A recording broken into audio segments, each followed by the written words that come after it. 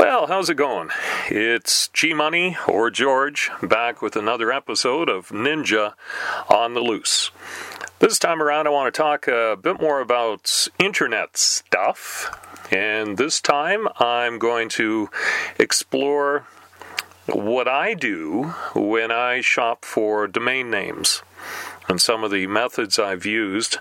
I'm going to tell you that I am not an expert, but I know what seems to work for me, and I have learned some stuff from a lot of the freelance writing I've been doing for some of my clients related to inbound marketing and just digital marketing and online ways of getting a presence and so on and so forth. So some of these tips I've picked up along the way, and some I have actually kind of added to my repertoire, if you will. But I have a story that will probably help explain this a little bit. I bought my business that I've talked about here every now and again in some of my podcasts, a local newspaper, which we've since closed.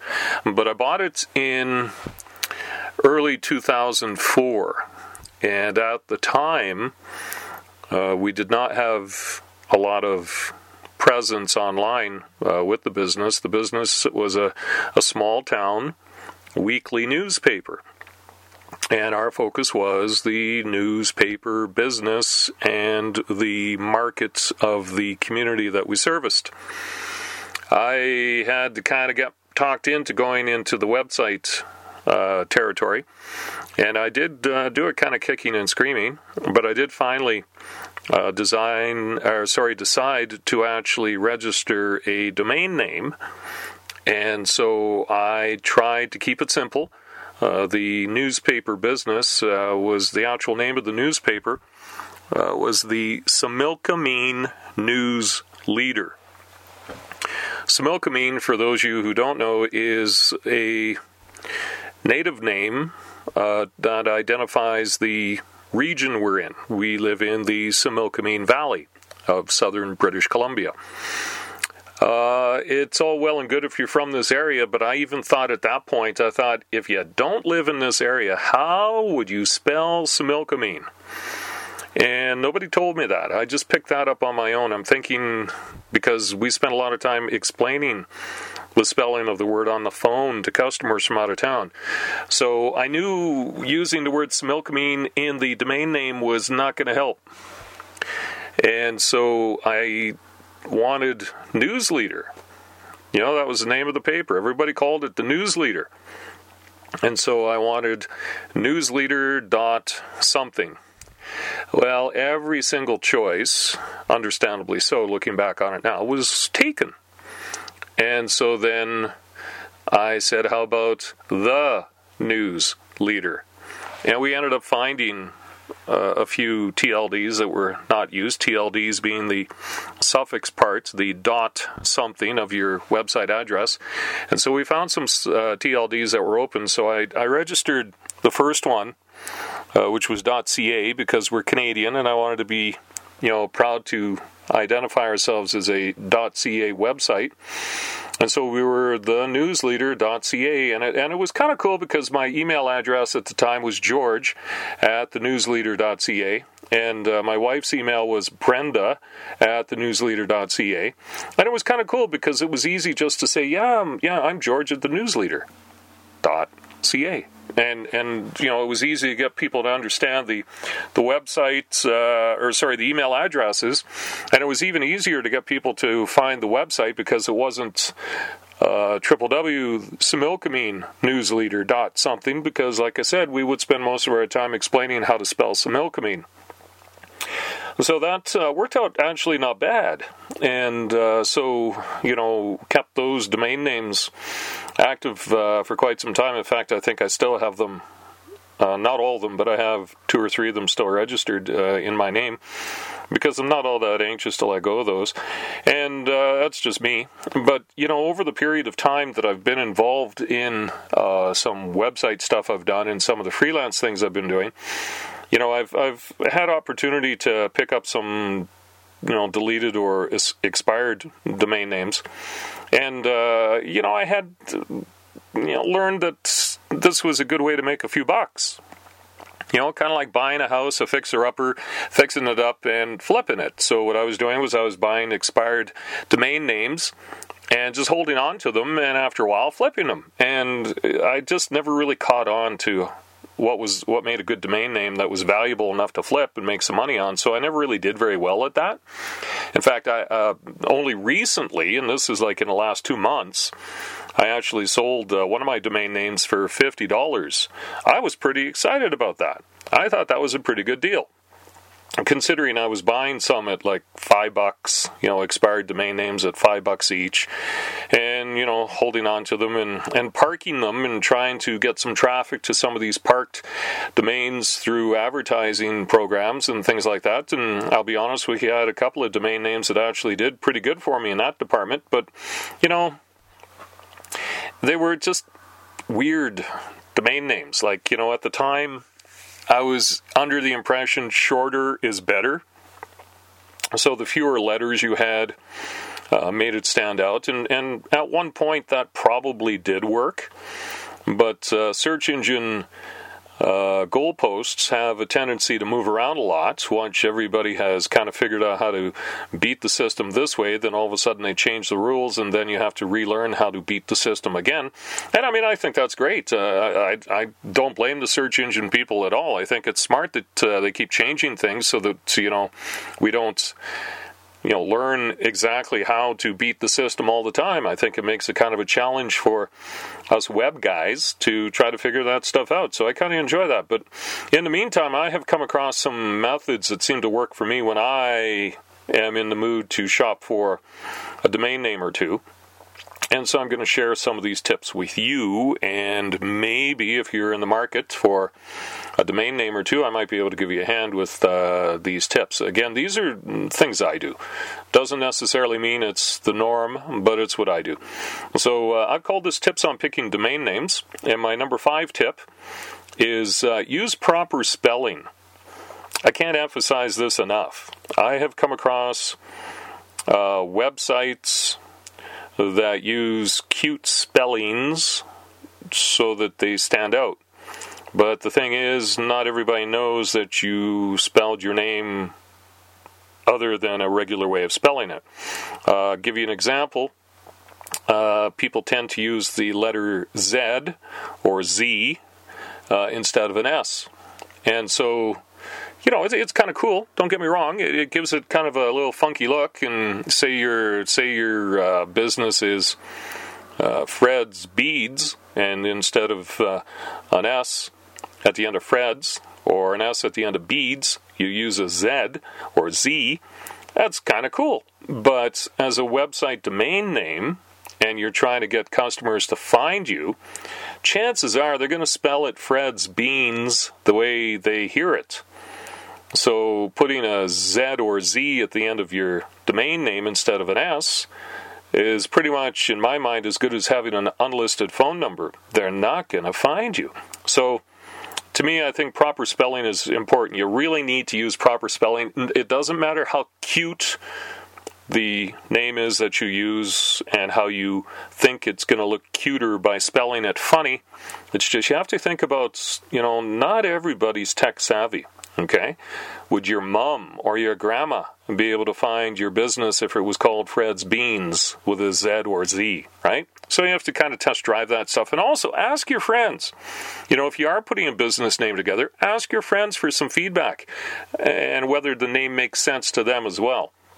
Because like I said, you want your domain name to be something sensible that people will find. My number 4 tip is, and this is something I've learned recently, and when I say recently, I mean in the last few years, keywords will always, always, always guide search engines to your website. So it just makes sense to have a domain name that has keywords in it. I'll give you an example. I just registered just recently, and I'm going to say, based on today's dates, it was within the last week, I registered www.insectprotein.net. Now, let me explain why. I have an ebook on insect protein, and I've got it on a different website. And at the time, I was going for cute names, never really thinking so much about the logical keyword stuff. And so when I started noodling around and searching for names just for something to do, I started entering different terms, and I thought, the generic term for what I'm looking for is insect protein. So I punched that in, and I got a couple of TLDs that popped up that were available, and I thought, So I snapped up insectprotein.net, and I've actually used that domain name to redirect to my actual website, and I've checked the analytics of this, the data that I can receive by looking at my website and seeing what addresses or what is causing people to click through to my website, and insectprotein.net is right up there. So I'm thinking, okay, so people are punching in the term insect protein in the search engines. That's what a keyword does, right? Is what are people logically searching for? And clearly there's people searching for insect protein or insect protein information or information on insect protein or whatever. But insect protein are the two words that, are sending them to that website of mine. So if you're looking for a domain name, try to figure out what the keywords are related to your websites and use those in your domain name. It will give you traffic, no doubt about it. My number 3 tip, and I had mentioned this briefly, is that short is no longer the best. When I was looking for my original website for the newsletter, I tried to keep it as short as I could, and I couldn't. I have a couple of domain names that are only 3 letters long, and I've got a couple that are a few more letters than that.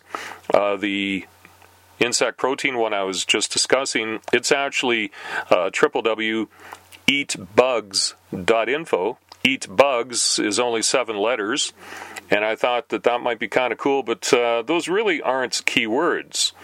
I don't know how many people are actually entering, I want to learn how to eat bugs in their search windows. I'm sure some are, but that's not really pulling me the traffic that I'd like to have on that website. So if you're trying to keep it short and sweet, because the search engine goalposts keep moving around, again, like I said, focus on the keyword thing, point 4, and skip the short thing, point 3, okay? Tip number 2. Stay with the strong TLDs. Okay, the TLD, as I mentioned, TLD is actually short for top level domain, and a TLD is the dot something part of your website, as I've mentioned before.